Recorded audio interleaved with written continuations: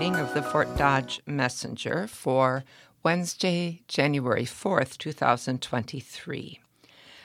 My name is Rachel Thorson Mithelman, and I'm glad to be your reader this morning. Looking at the front page, we have 5 stories that begin there. The first, with the largest headline, is Supervisors Have New Chair and Vice Chair. It's accompanied by a photograph of Webster County Supervisor Nikki Conrad, who was voted to be the chairperson for 2023. This is by Kelby Wingert. Excuse me. The Webster County Board of Supervisors has a new chairperson and vice chairperson for the first time in several years. On Tuesday morning at the annual reorganization meeting, the board voted to appoint Supervisor Nikki Conrad to the chairperson role. Conrad represents District 4 in Webster County and was reelected to a second term last November.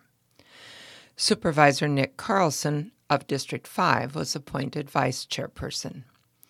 Previously, Supervisor Mark Campbell, District 2, served as the board chair for several years, and Conrad served as vice chair for 2022.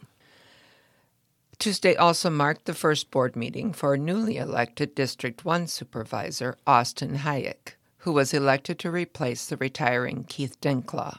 Denklaw retired after serving District 1 for 16 years. In other business, the board approved the transfer of the title of a vacant lot in the Lincoln neighborhood of Fort Dodge. The property at 703 4th Avenue North was the site of a February 2015 fire that took the lives of 3. The burned remains of the home were demolished in October of 2015. The county has held more than $40,000 in tax liens on the property since June of 2018. Under the City of Fort Dodge's 2016 comprehensive plan, the property is a site of potential redevelopment for the Lincoln neighborhood. With Tuesday's board approval, the title of the property will be transferred to the City of Fort Dodge. The supervisors were also given their board and committee assignments for the year. Ryan Keem was appointed drainage attorney for 2023. Andy Stanberg was appointed weed commissioner for 2023. Jeff Johnson was reappointed planning and zoning administrator for 2023. Beth Collins was reappointed to the Conservation Board. Ernie Kirsten was reappointed to the Board of Adjustment. Tommy Smith and Tyler Lane were reappointed to the Planning and Zoning Commission.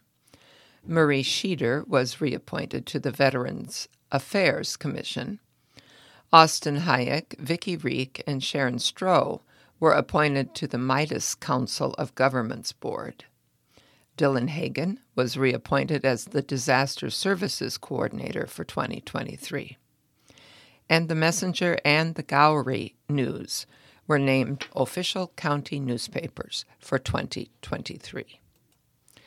Next on the front page, Fort Dodge parents plead not guilty to infant murder. This also by Kelby Wingert. The parents accused of drowning their newborn in November have pleaded not guilty to their charges in Webster County District Court.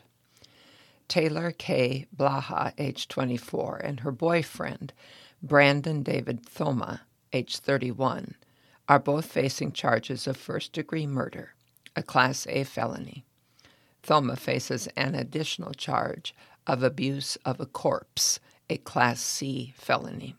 Both defendants filed written pleas of not guilty on Tuesday, and both asserted their rights to a speedy trial. Blaha and Thoma, both of Fort Dodge, are accused of drowning their newborn baby girl and disposing of her body somewhere around Fort Dodge around November 16 of 2022. According to the criminal complaint, Blaha gave birth to the girl inside the bathroom of the apartment she shared with Thoma at 927 Central Avenue. At the time of the birth, Blaha told investigators Thoma was in the adjacent bedroom. After she gave birth, Thoma helped Blaha move from the toilet to the bathtub. A short time later, the document says Blaha and Thoma together held the infant under the water in the bathtub, drowning and ultimately killing her. In the early morning hours of November 17th, Thoma allegedly left the apartment building with the baby's body inside a backpack to dispose of the remains. Following an investigation, the pair were arrested and charged on December 7th of 2022. A trial for Blaha has been scheduled for February 28th. A trial date for Thoma has not yet been scheduled. Thoma is being held in the Webster County Jail on a $1,050,000 cash-only bond. Blaha is being held at the Hamilton County Jail on a $1 million cash-only bond. First-degree murder is a Class A felony that carries a mandatory life sentence if convicted. Abuse of a corpse is a Class C felony and carries a maximum prison sentence of 10 years. Next on the front page, Webster County man leads multiple agencies on pursuit. This by Kelby Wingert. Several area law enforcement agencies spent most of Tuesday afternoon searching a wooded area north of Dayton for a fugitive wanted on several warrants. According to Webster County Sheriff Luke Fleener, Boone Police and the Boone County Sheriff's Office attempted a traffic stop on 36-year-old Bradley Haben around 1:30 p.m. Tuesday in Boone County. Haben then led the officers on a pursuit north on Iowa Highway 17 into Hamilton County, where the Hamilton County Sheriff's Office joined the chase. The pursuit then turned west toward Webster County, where Haben abandoned the truck near a wooded area just north of Dayton between Racine Avenue and Scout Drive and continued on foot. The WCSO took custody of the vehicle and the foot pursuit to apprehend Haben began. Deputies from the Webster, Boone, and Hamilton County Sheriff's Offices and troopers with the Iowa State Patrol searched the area. A K-9 team from the Carroll County Sheriff's Office was brought in to assist, as well as drones from the Boone Police Department and the ISP. An AR-style rifle was recovered near the truck after Haben fled, Fleener said. After several hours, the search was called off due to the weather conditions and the sun going down. It got dark and it wasn't safe for people to be out there, Fleener said. The search was focused on a 2-square-mile perimeter, he added. Anyone who knows the whereabouts of Haben is encouraged to contact law enforcement immediately by calling this number, 515-573-2323. The next story on the front page, 7 dogs die in Tuesday morning fire. This also by Kelby Wingert. 7 dogs were the casualties of a house fire in Fort Dodge on Tuesday morning. According to a release from Fort Dodge Fire Chief Steve Hergenrader, around 8:44 a.m., a neighbor noticed smoke coming from 921 M. Vets Drive and called 911. When the Fort Dodge Fire Department crews arrived, they found heavy smoke coming from the house and forced entry to the home to make an interior attack on the fire. The crews found flames in the kitchen and a first-floor bedroom and quickly extinguished the blaze. The home's occupant was not present at the time of the fire, but 7 dogs in the house died from smoke inhalation. Extensive fire damage was found in the kitchen and bedroom, and the rest of the house sustained heavy smoke and heat damage. The investigation determined, the cause of the fire to be accidental and originating in the kitchen. The house is owned by George and Sandy Hudson. Fort Dodge Fire Department was assisted by the Fort Dodge Police Department and Mid-American Energy Company. The Fort Dodge Fire Department called a second alarm to bring in additional staff to the scene and to be available for other emergency medical and fire calls. The blaze was the second home fire in 2 days in Fort Dodge. A duplex home at 2669 4th Avenue North was heavily damaged by a Monday morning fire. And at the bottom of the front page, another one of the Taking Center Stage features that feature graduating seniors. This is Taking Center Stage with Amelia Rake, and it's titled Showing Expression. This is by Chris Johnson. As an early bystander, Amelia Rake first saw a color guard performance. When she witnessed a big toss, she was intrigued. But then when a friend put a flag in her hand, the Fort Dodge Senior High senior was all in. I first had the idea that I might want to join color guard when I saw someone do a big toss, and I was awestruck. My friend Neva, who was already in color guard, decided to put a flag in my hand and teach me a few tosses, and I was hooked, Rake said. The feeling of power and excitement when I nail a toss or trick was so addicting, and 2 years later still is. I love how color guard is both graceful and powerful.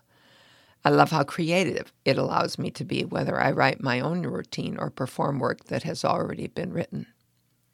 When I have a flag or a rifle in my hands, I feel invincible, powerful, and beautiful. I also love the community of the team. We are all different people from different backgrounds, united by a shared passion. We have each other's backs, and we can all become one when we take the field or floor, individually contributing to the bigger, beautiful picture. While at Fort Dodge Senior High, Rake has been involved in band, color guard, speech, theater, and 4-H. She was recently in the high school's rendition of Radium Girls for the fall play. While being on stage in theater, expressing herself has brought the most enjoyment. I will never tire of the pure euphoria I feel when I'm on stage. I love being able to express myself and connect with my audience through my performance, Rake said. That rush, when I am on stage with all eyes on me, being confident in what I am doing and terrified of messing up, will always be an indescribably amazing feeling. I also love the feeling after a performance I know I nailed. It's absolutely overwhelming, and I cannot stop smiling or shaking. Overall, the most special part of performing is the joy that it brings me. With performing, there also comes the chance to be creative. My color guard solo this past December has been one of my favorite performances I've ever done. I spent almost 6 months writing a routine to the song Young and Beautiful by Lana Del Rey, Rake said. The routine involves some dance work, which my friend Reese Peterson was kind enough to help me write. A regular 6-foot flag, which was black and purple with shiny silver detail, and 2 white swing flags intended to resemble angel wings.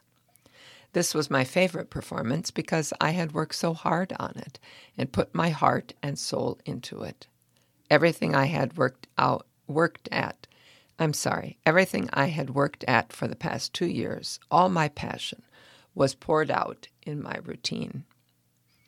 Rake, one of the captains of the color guard, enjoys being a part of the marching band as well, with the guard. Color guard adds color and visual to the marching band. Most of the time, when you are watching the marching band, you cannot see the band members' faces, Rake said. The color guard is there to add color, flair, facials, and emotion, and in a way adds a theatrical element to the band. The colors of the flags, the creativity of our movements, and our uniforms, usually designed to match the theme of the show, take the marching band performance up a few notches and create a show that is stunning to both listen to and watch. Being involved has given Rake a chance to make memories and show her talent on stage. Being involved is important to me for many reasons. I have had so many positive experiences and made memories that will last me a lifetime throughout all I have been involved with. I also love how I have been pushed way past my comfort zone and achieved more than I ever would have believed I was capable of, Rake said. Even when I drop my flag, get smacked in the face with a rifle going full speed, forget a line, or get stage fright, pushing past all of it and doing a great performance anyway has made me stronger, tougher, more resilient, and has taught me life lessons I could never learn anywhere else. I also love being part of something bigger than myself. Knowing that I can contribute to a breathtaking show, whether that's in color guard, theater, or band, feels absolutely amazing. I love the community that we can create. Band is such a loving community, and I admire how we can all be there for one another, push each other to be even better, make memories, laugh, and learn about ourselves, each other, and the world around us. With taking part in so many activities, it sometimes becomes difficult to manage, but keeping a strict eye on scheduling is a key component. Staying organized is crucial to juggling multiple activities. Keeping track of practice schedules and remembering where I need to be and when has been challenging for me, especially when things pile up and overlap, Rake said. My biggest trick for keeping track of everything has been to write everything down in a planner and on my calendar. It's way easier to just write down every single rehearsal and make checklists of everything I need to bring with me than to just try and remember everything. While in speech, there are different events a student can take part in, and a strong performance may get chosen as an all-state submission. Rake created a piece that earned her that honor. My other most memorable experience was finding out that I had been nominated for All-State last year for individual speaking in spontaneous speaking.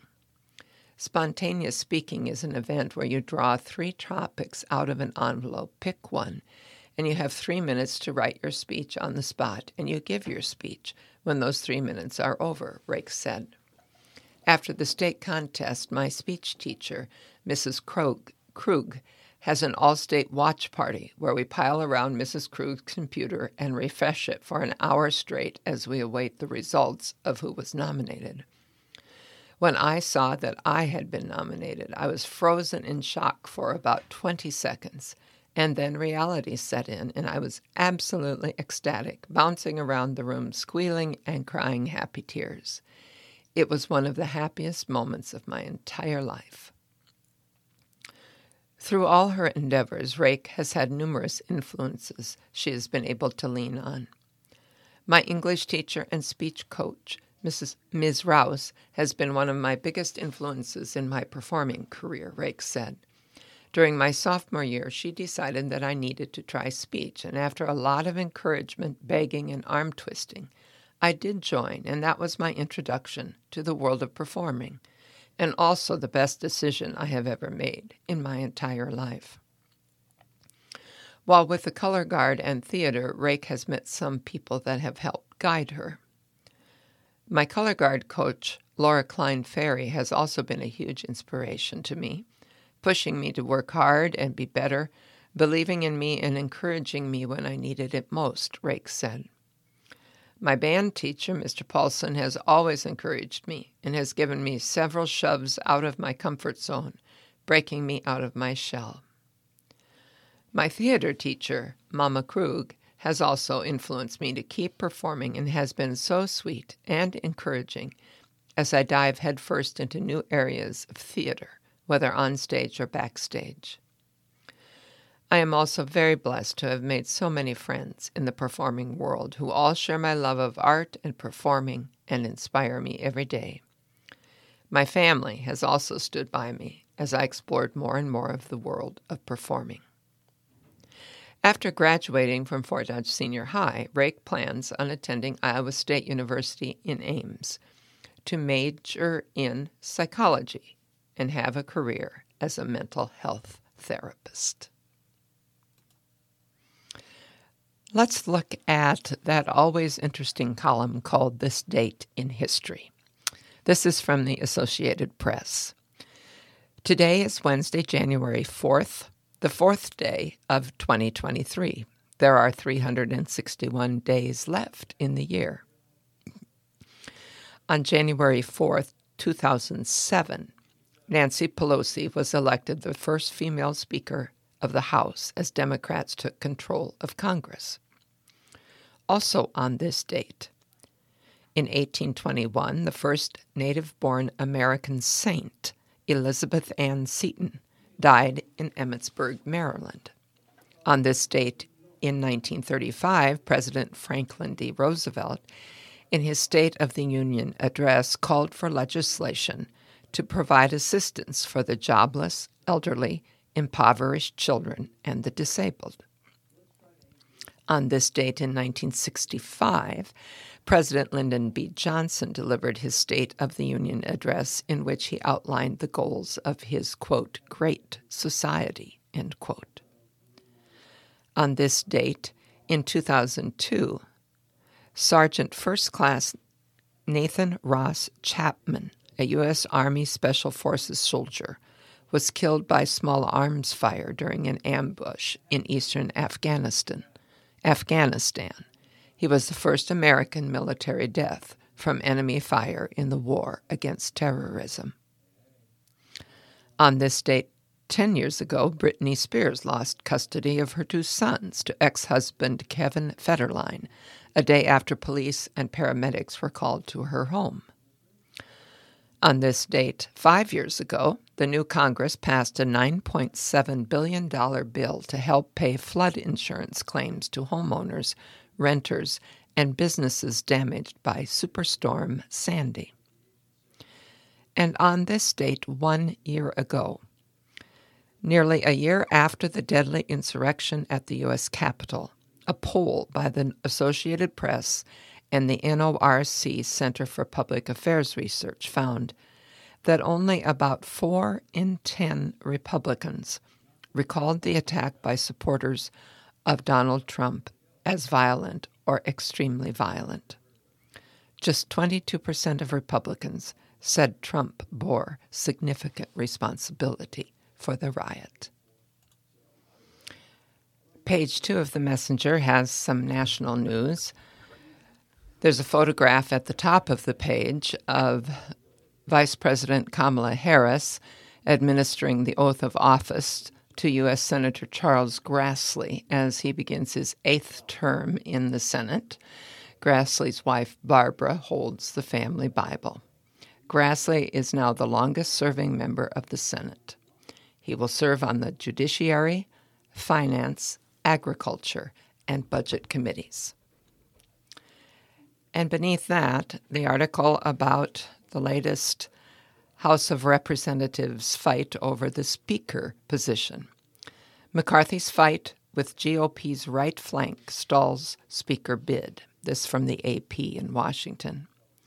Failing to elect party leader Kevin McCarthy as the new Speaker of the House, Republicans adjourned in disarray Tuesday night, ending a raucous first day of the new Congress, but hoping to somehow regroup Wednesday from this historic defeat.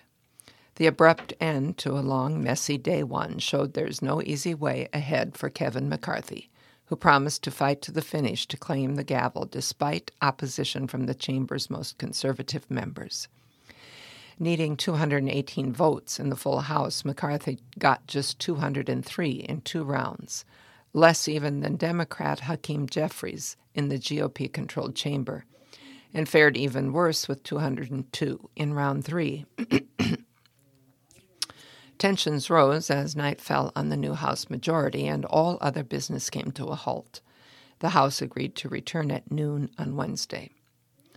Kevin McCarthy is not going to be a speaker, declared Representative Bob Good, Republican of Virginia, one of the holdouts. McCarthy had pledged a battle on the floor for as long as it took to overcome right-flank fellow Republicans, who were refusing to give him their votes. But it was not at all clear how the embattled GOP leader could rebound after becoming the first House Speaker nominee in 100 years to fail to win the gavel with his party in the majority. Without a speaker, the House cannot fully form, swearing in its members, naming its committee chairman, engaging in floor proceedings, and launching investigations of the Biden administration. "We all came here to get things done," said the second-ranking Republican, Representative Steve Scalise, in a rousing speech urging his colleagues to drop their protest. Railing against Democratic President Joe Biden's agenda, Scalise, himself a possible GOP compromise choice, said, "We can't start fixing those problems until we elect Kevin McCarthy, our next speaker." It was a tumultuous start to a new Congress and pointed to a difficult road ahead with Republicans now in control of the House. Lawmakers' families waited around as what's normally a festive day descended into chaos, with kids playing in the aisles or squirming in parents' arms. A new generation of conservative Republicans, many aligned with Donald Trump's Make America Great Again agenda, want to upend business as usual in Washington and were committed to stopping McCarthy's rise without concessions to their priorities. "The American people are watching, and it's a good thing," said Representative Chip Roy, Republican of Texas, who nominated fellow conservative Representative Jim Jordan of Ohio as an alternative for Speaker. It was the second time conservatives pushed forward a reluctant Jordan, the McCarthy rival-turned-ally who earlier had risen to urge his colleagues, even those who backed Jordan, to vote for McCarthy. "We have to rally around him, come together," Jordan said. In all, a core group of 19 Republicans and then 20 voted for Jordan, denying McCarthy the majority he needs. Smiling through it all, McCarthy appeared intent on simply trying to wear down his colleagues. Earlier, he strode into the chamber, posed for photos, and received a standing ovation from many on his side of the aisle. He was nominated by the third-ranking Republican, Representative Elise Stefanik of New York, who said the Californian from gritty Bakersfield has what it takes to lead the House. But a challenge was quickly raised by Representative Andy Biggs, Republican of Arizona, a conservative former leader of the Freedom Caucus, who was nominated by a fellow conservative as Speaker. The mood was tense, at least on the Republican side, as lawmakers rose from their seats in lengthy in-person voting. Democrats were upbeat as they cast their own historic votes for their leader, Jeffries of New York. In the first-round tally, McCarthy won 203 votes, with 10 for Biggs and 9 for other Republicans. In the second, it was 203 for McCarthy and 19 for Jordan. On the third vote, McCarthy had 202 to Jordan's 20. Democrat Jeffries had the most, 212 votes, but no nominee won a majority. The one thing that's clear is he doesn't have the votes, Representative Byron Donalds, Republican of Florida, told CNN before joining with those voting for McCarthy. At some point, as a conference, we're going to have to figure out who does. The standoff over McCarthy has been building since Republicans appeared on track to win the House majority in the midterm elections in November. A new generation of Trump-aligned Republicans led the opposition to McCarthy, believing he's neither conservative enough nor tough enough to battle Democrats. While the Senate remains in Democratic hands, barely, House Republicans are eager to confront Biden after 2 years of the Democrats controlling both houses of Congress. After a private GOP morning meeting, a core group of conservatives, led by the Freedom Caucus and aligned with Trump, were furious, calling the meeting a beatdown by McCarthy allies and remaining steadfast in their opposition to the GOP leader. You're listening to the Fort Dodge Messenger, the Iowa Radio Reading Information Service for the Blind. All material heard on IRIS is intended solely for the use of the blind and print disabled. I'm glad to be your reader this morning. My name is Rachel Thorson Mithelman. If you have any comments on this or any other IRIS program, give us a call at 515-243-6833. Next, we'll turn to today's obituaries.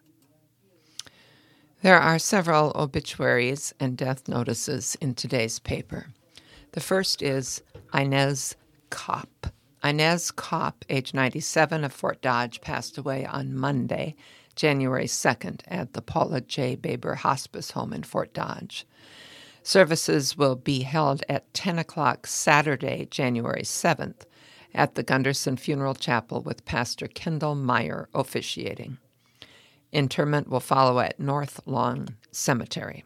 Visitation will be held from 9 to 10 a.m. prior to the service at Gunderson Funeral Home and Cremation Services.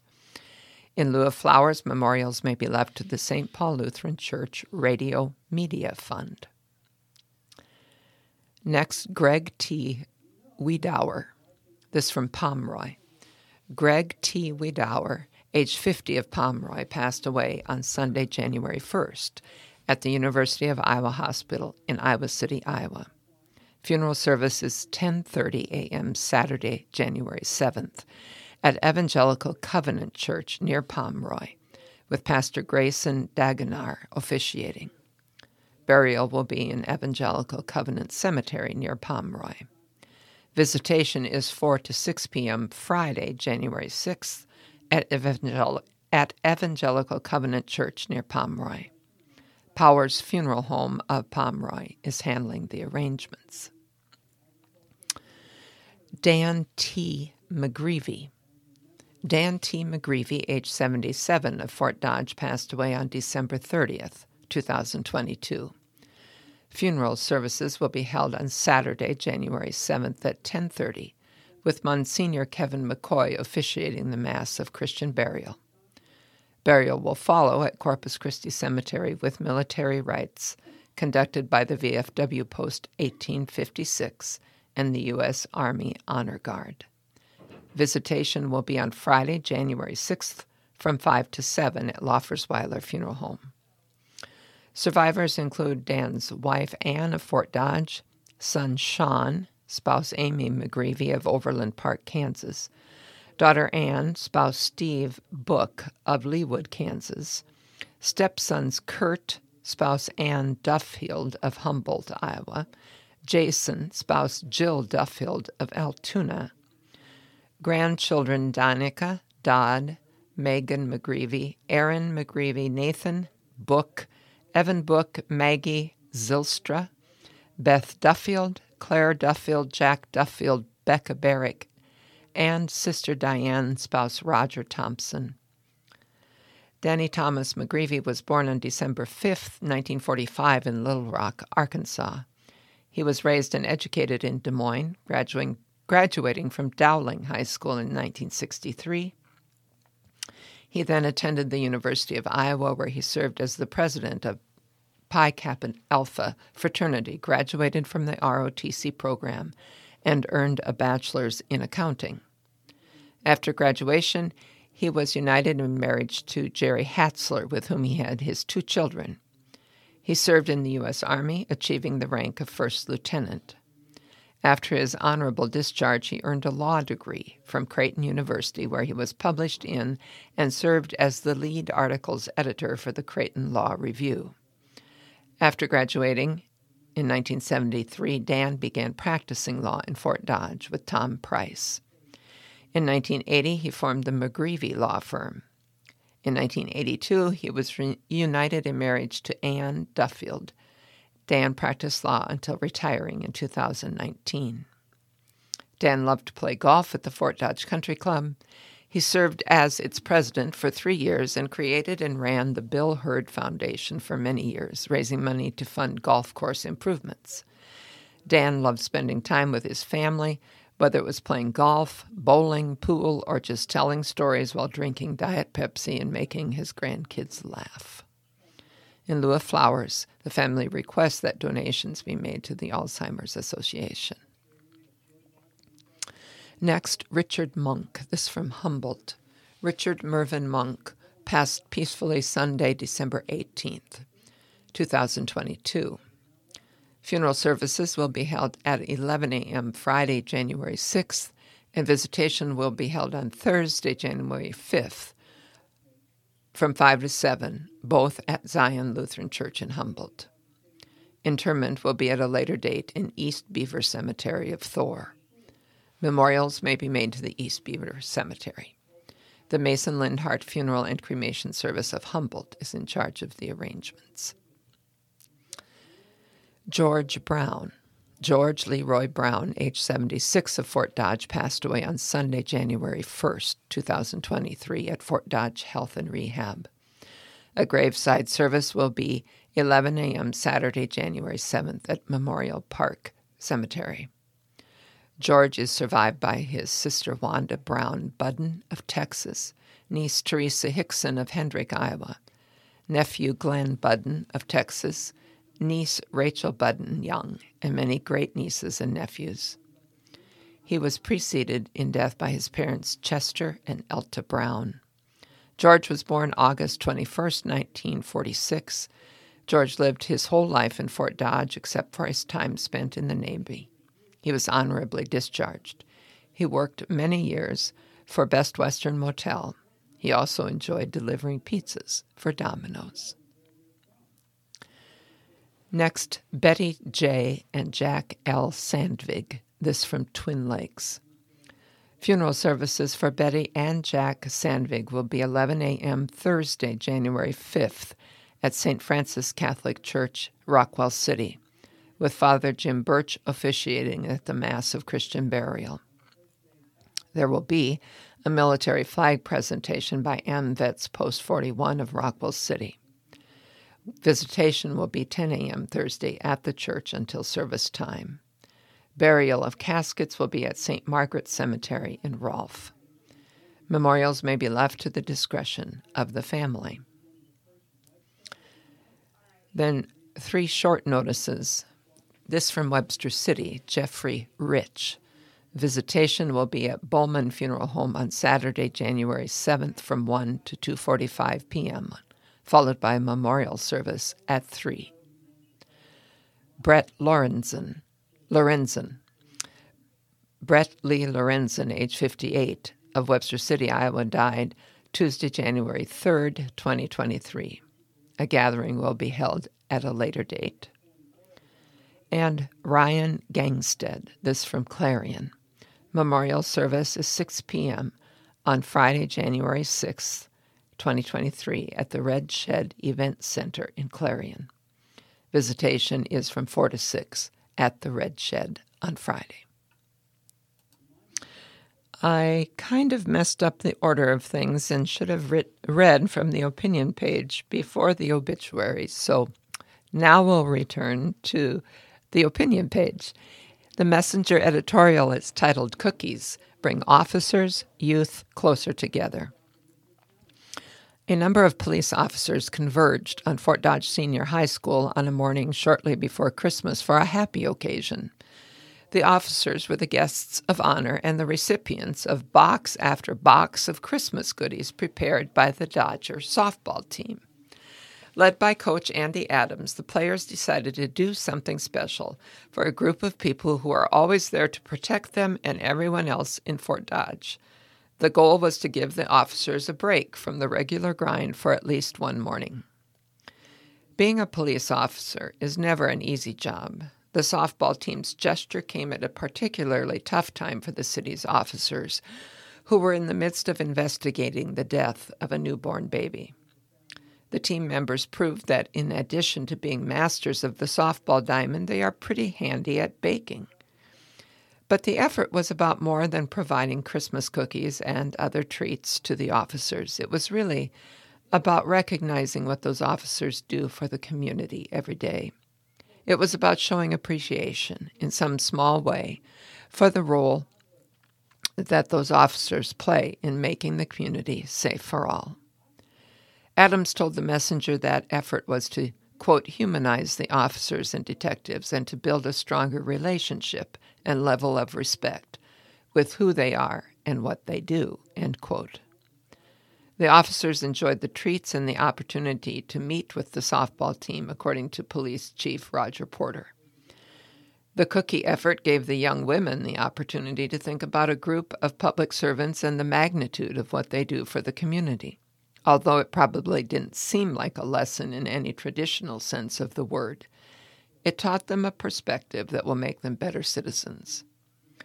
We thank Coach Adams for leading this lesson that benefited both the players and the officers, and we thank the players for embracing this special baking challenge. And an editorial by syndicated columnist Betsy McCoy. Yikes! Life is getting shorter in America. It's one thing when government raises your taxes, suffocates your business with regulations, or censors your tweets. It's far worse when government is to blame for actually shortening your life. U.S. life expectancy dropped to 76.4 years, the lowest in 25 years, according to new federal data. Americans should be gasping. What could be more important than having the chance to live a long life? The Center for Disease Control and Prevention repeatedly has blown its responsive to health killers like fentanyl, COVID, and lung cancer. All the while, life expectancy gets shorter and shorter. In 1980, Americans had one of the best life expectancies in the world.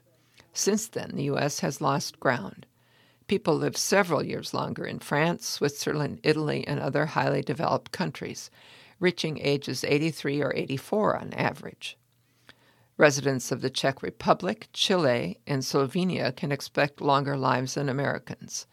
Even before COVID, the U.S. ranked 29th in life expectancy, according to the Organization for Economic Cooperation and Development. The virus merely widened an already alarming gap between the U.S. and other nations. Now, life expectancy in these other nations is rebounding from COVID, while Americans' lives continue to be cut short due to other causes. Start with the failure of our government, especially the CDC, to tackle the leading cause of death among Americans ages 18 to 49, overdosing. 2/3 of these deaths are from fentanyl. Nearly 107,000 Americans died of overdoses in 2021, about 50% more than just 2 years earlier. Where's the campaign to combat fentanyl deaths? Over the last half-century, U.S. health agencies waged several stunningly successful media campaigns to dissuade Americans from smoking cigarettes. The CDC has done nothing like that to fight this new killer. Blame the agency's mission confusion. In September of 2021, as overdoses soared and COVID raged, the CDC launched a campaign for inclusive communication. The agency instructed healthcare workers to avoid stigmatizing words like illegal immigrant and substitute parent for gender-tainted terms like mother and father, as if political correctness is more important than preventing deaths. The CDC's failed response to COVID further depressed American life expectancy.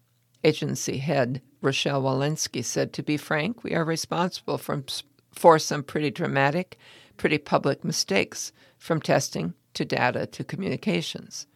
The U.S. has had a higher per capita death rate from COVID than other developed countries, including the United Kingdom, France, Spain, and Canada." As COVID fades, the CDC's inaction on another front, lung cancer screening, is limiting progress on life expectancy for cancer patients, where the U.S. is otherwise a leader. Lung cancer is the number one cancer killer, taking about 130,000 lives a year. That's more than breast, prostate, and colon cancer deaths combined. Because lung cancer is rarely diagnosed before it spreads, the chances of survival are an abysmal 18%. But when lung cancer is diagnosed early with a CT chest scan, a patient has an 80% chance of living another 20 years, reports Claudia Hinchke, a radiology expert at Mount Sinai Icahn School of Medicine in New York City. That sure beats 18%. The scan takes 15 minutes lying flat on a table that glides in and out of the scanning machine. There's no squeezing like with a mammogram and no yucky preparation like with a colonoscopy. The technology is widely available, recommended by the U.S. Preventive Services Task Force, and covered by insurance, but few doctors know to order it, and few patients know to ask. Blame the CDC for this knowledge gap. Only 15% of Americans who need lung screening are getting it. On December 20th, the White House announced a pilot project to screen and treat cancer. Oh, sorry, that's not for the U.S., it's for women in Botswana. Laughable if it weren't so tragic. 10 years ago, Americans were told the biggest health challenge was the uninsured. Congress passed Obamacare. Now only 9% of Americans are uninsured, but the whole nation faces the prospect of shorter life expectancy. For those lost years, we can thank federal health officials, especially the dysfunctional CDC. Call it the Centers for Decline and Confusion. That from syndicated columnist Betsy McCoy. Turning to sports. Humboldt boys stay undefeated by Eric Pratt. The 8th-ranked Class 3A Humboldt boys basketball team likes to launch three-pointers, and the Wildcats are good at it. Even if the shots aren't falling, head coach Jason Thurm's squad has a backup plan just in case. The shooter is thinking make, but the other 4 guys on offense are anticipating a miss, Thurm said. We're not the biggest ball club in the world, so we have to be aggressive and crash the offensive glass as much as possible. That's a mindset. Offensive rebounding is a must. Humboldt wasn't quite operating like a well-oiled machine on Tuesday in its first matchup against Fort Dodge in over 50 years. The Wildcats still found a way, though, defeating the Dodgers to remain unbeaten at 68-59. Senior Joshua Thurm did have the hot hand, scoring 24 points thanks to 6 made three-point baskets. Classmate Will Orness drained 4 triple tries of his own and added 12, as 5-0 Humboldt, which ranks second in the entire state in three-point accuracy, made 14 more shots from deep last night. That didn't frustrate Fort Dodge Senior High head coach Willie Williams as much as the second or even third opportunities the Wildcats created for themselves when they didn't hit the open look. We knew coming in they loved the three, Williams said. They're an excellent shooting team, and we didn't extend the defense as much as we needed to do. What was really hard to accept, though, was not the little things, like not boxing out or keeping them off the glass. We had them for 8 offensive rebounds in the third quarter alone, when the Wildcats outscored the Dodgers 21-13. That just can't happen. A top 10 team like that will make you pay if you don't keep them to 1 field goal attempt per possession. Senior Javon Jondal had a game-high 24 points for Fort Dodge. Sophomore Cade Westerhoff contributed 13. The Dodgers jumped ahead 11-3 early, but the Wildcats responded with an 11-0 run and never looked back. Ahead 37-30 at halftime, Humboldt delivered a knockout punch by tallying the first 9 points of the third period. We were a little rusty. It was good to get out there and play again, Thurm said. I thought we shared the ball well and put a few runs together even if we weren't at our best offensively. Fort Dodge is a tough ball club. I give them a lot of credit for taking us out of our rhythm at times. It wasn't pretty, but we found a way. 6'2" junior forward Evan Hatcher did an outstanding job on the offensive boards. He was very active for us. Williams called his group's effort much better start to finish. We played hard and with energy. We just didn't execute consistently enough, Williams said. We either have scoring droughts or defensive lapses. Javon's energy and focus was excellent. I thought Cade did a nice job, and it was one of sophomore Drake Worland's better games. Fort Dodge hadn't faced the Wildcats in boys basketball since the 1971-72 campaign. Humboldt's last victory over the Dodgers before Tuesday came in 1969. The Dodgers, who are 1-5 overall, are at Sioux City East on Thursday and at Mason City on Friday.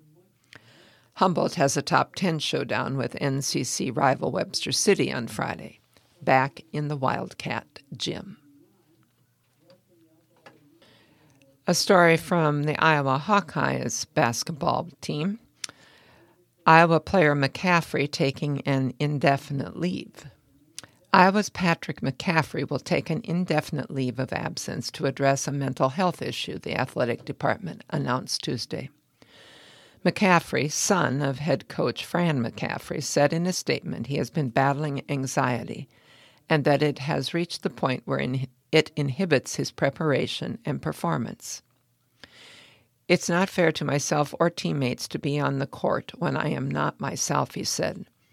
The anxiety has affected my sleep, appetite, and stamina, which has resulted in not having the energy level necessary to compete at my full capabilities. Patrick McCaffrey has started all 14 games and is the Hawkeyes' third leading scorer, averaging 12.8 points per game. He struggled the past 2 games, shooting 2 for 15 from the field and scoring a combined 8 points in losses to Nebraska and Penn State.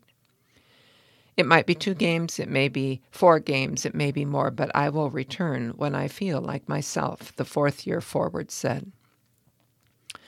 McCaffrey said the leave of absence is not related to his past battle with cancer. He was 13 years old when he was treated for thyroid cancer. He had 2 surgeries and was declared cancer-free 3 months after his diagnosis. Turning the page. McCaffrey said in a recent interview that the removal of his thyroid caused metabolic changes requiring him to pay close attention to his nutrition and sleep habits. Fran McCaffrey said the effects of his son's anxiety have become more noticeable on and off the court the past couple weeks. All of us admire his courage and willingness to be open about this struggle, and we hope others know that they are not alone, the coach said. We will be with him every step of the way. Iowa, which is 8-6 overall and 0-3 in the Big Ten, plays at home Thursday against number 15, Indiana. And going back to that Fort Dodge-Humboldt game, this time on the girls' side, Wildcat girls pull away from Fort Dodge Senior High, this by Eric Pratt also. A strong fourth-quarter surge gave the Humboldt girls basketball team a 53-46 come-from-behind victory over Fort Dodge on Tuesday night in the Wildcat gym. Head coach Rod Mooney's squad trailed 35-31 heading into the final frame, but it was all Humboldt the rest of the way. The Wildcats scored 22 points in the last 8 minutes. Morgan Mann led the home squad with 15 points, while Reagan Lee and Ava Fisher added 12 points each. Humboldt got to the free throw line 31 times, making 20. Freshman L.J. Mayle finished with a career-high 19 points and 13 rebounds for the Dodgers, who dropped their second consecutive game after starting the year 5-0. Fort Dodge Senior High's 2 main post players, senior Patine Hively and Laney Mayle, were relatively quiet with 11 and 8 points, respectively. Humboldt also hit 5 shots from behind the arc, while Fort Dodge didn't convert a single three-pointer. The Dodgers also committed 29 turnovers. LJ played very well. Mia McCabe was strong defensively, and Brooklyn Palmer gave us good minutes off the bench, Fort Dodge head coach Scott Messerly said.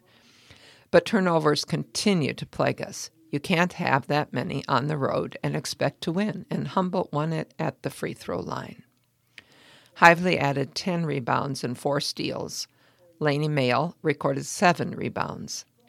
The Mayle sisters dished out 4 assists each. Fisher sank a trifecta of triples for the Wildcats, 4 and 3 overall. Mann added a pair. Mann, Lee, and Fisher combined to attempt 20 foul shots, converting on 14.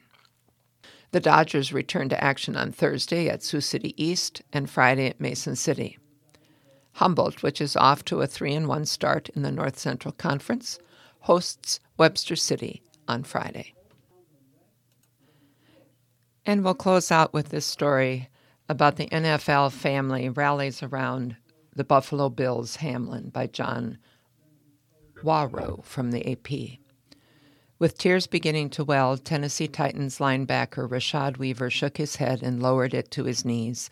his body swaying as he tried to express what it was like watching friend and former college teammate Damar Hamlin having to be resuscitated back to life on the football field. "I don't know, man," Weaver said Tuesday after sobbing uncontrollably at his locker. "I missed exactly what happened, but like 5 seconds later seeing the first replay of it, just kind of like everybody else sitting there and holding your breath and figure out what happened." Weaver's reaction was that of most everyone watching from home and on the field in Cincinnati on Monday night, when Hamlin, the Buffalo Bills' safety, collapsed while going into cardiac arrest after making what appeared to be a routine tackle. As a second-year Bills player lay sedated in a hospital bed with his family by his side at the University of Cincinnati Medical Center, where he remained in critical condition. Hamlin's competitive and giving spirit was not lost on those who know him. Dorian Glenn, Hamlin's uncle, told CNN in a televised interview outside the hospital Tuesday that Hamlin needed to have his heart restarted twice, once on the field and again after he arrived at the hospital. Glenn also provided those details to other outlets, including ESPN and NFL Network. They were resuscitating him on the field before they brought him in the hospital and then resuscitated him a second time when he got to the hospital, Glenn said. "I just want to show my gratitude for the medical staff that were on hand, because if not for them, my nephew probably wouldn't even be here." The chilling scene of Hamlin's collapse, which played out in front of a North American television audience on ESPN's Monday Night Football, has put the NFL on hold, with the game suspended. That sparked an outpouring of support in placing Hamlin's life ahead of sports and pushed to the forefront the generous person he is. He has his own clothing brand called Chasing M's, which is about chasing your dreams and chasing millions, said Weaver, who spent 4 years playing alongside Hamlin at the University of Pittsburgh. And that's everybody's goal in life, reaching your dreams. That brings us to the end of today's reading of the Fort Dodge Messenger. I've been glad to be your reader. My name is Rachel Thorson Mithelman. Thanks for sharing your time with IRIS, the Iowa Radio Reading Information Service for the Blind.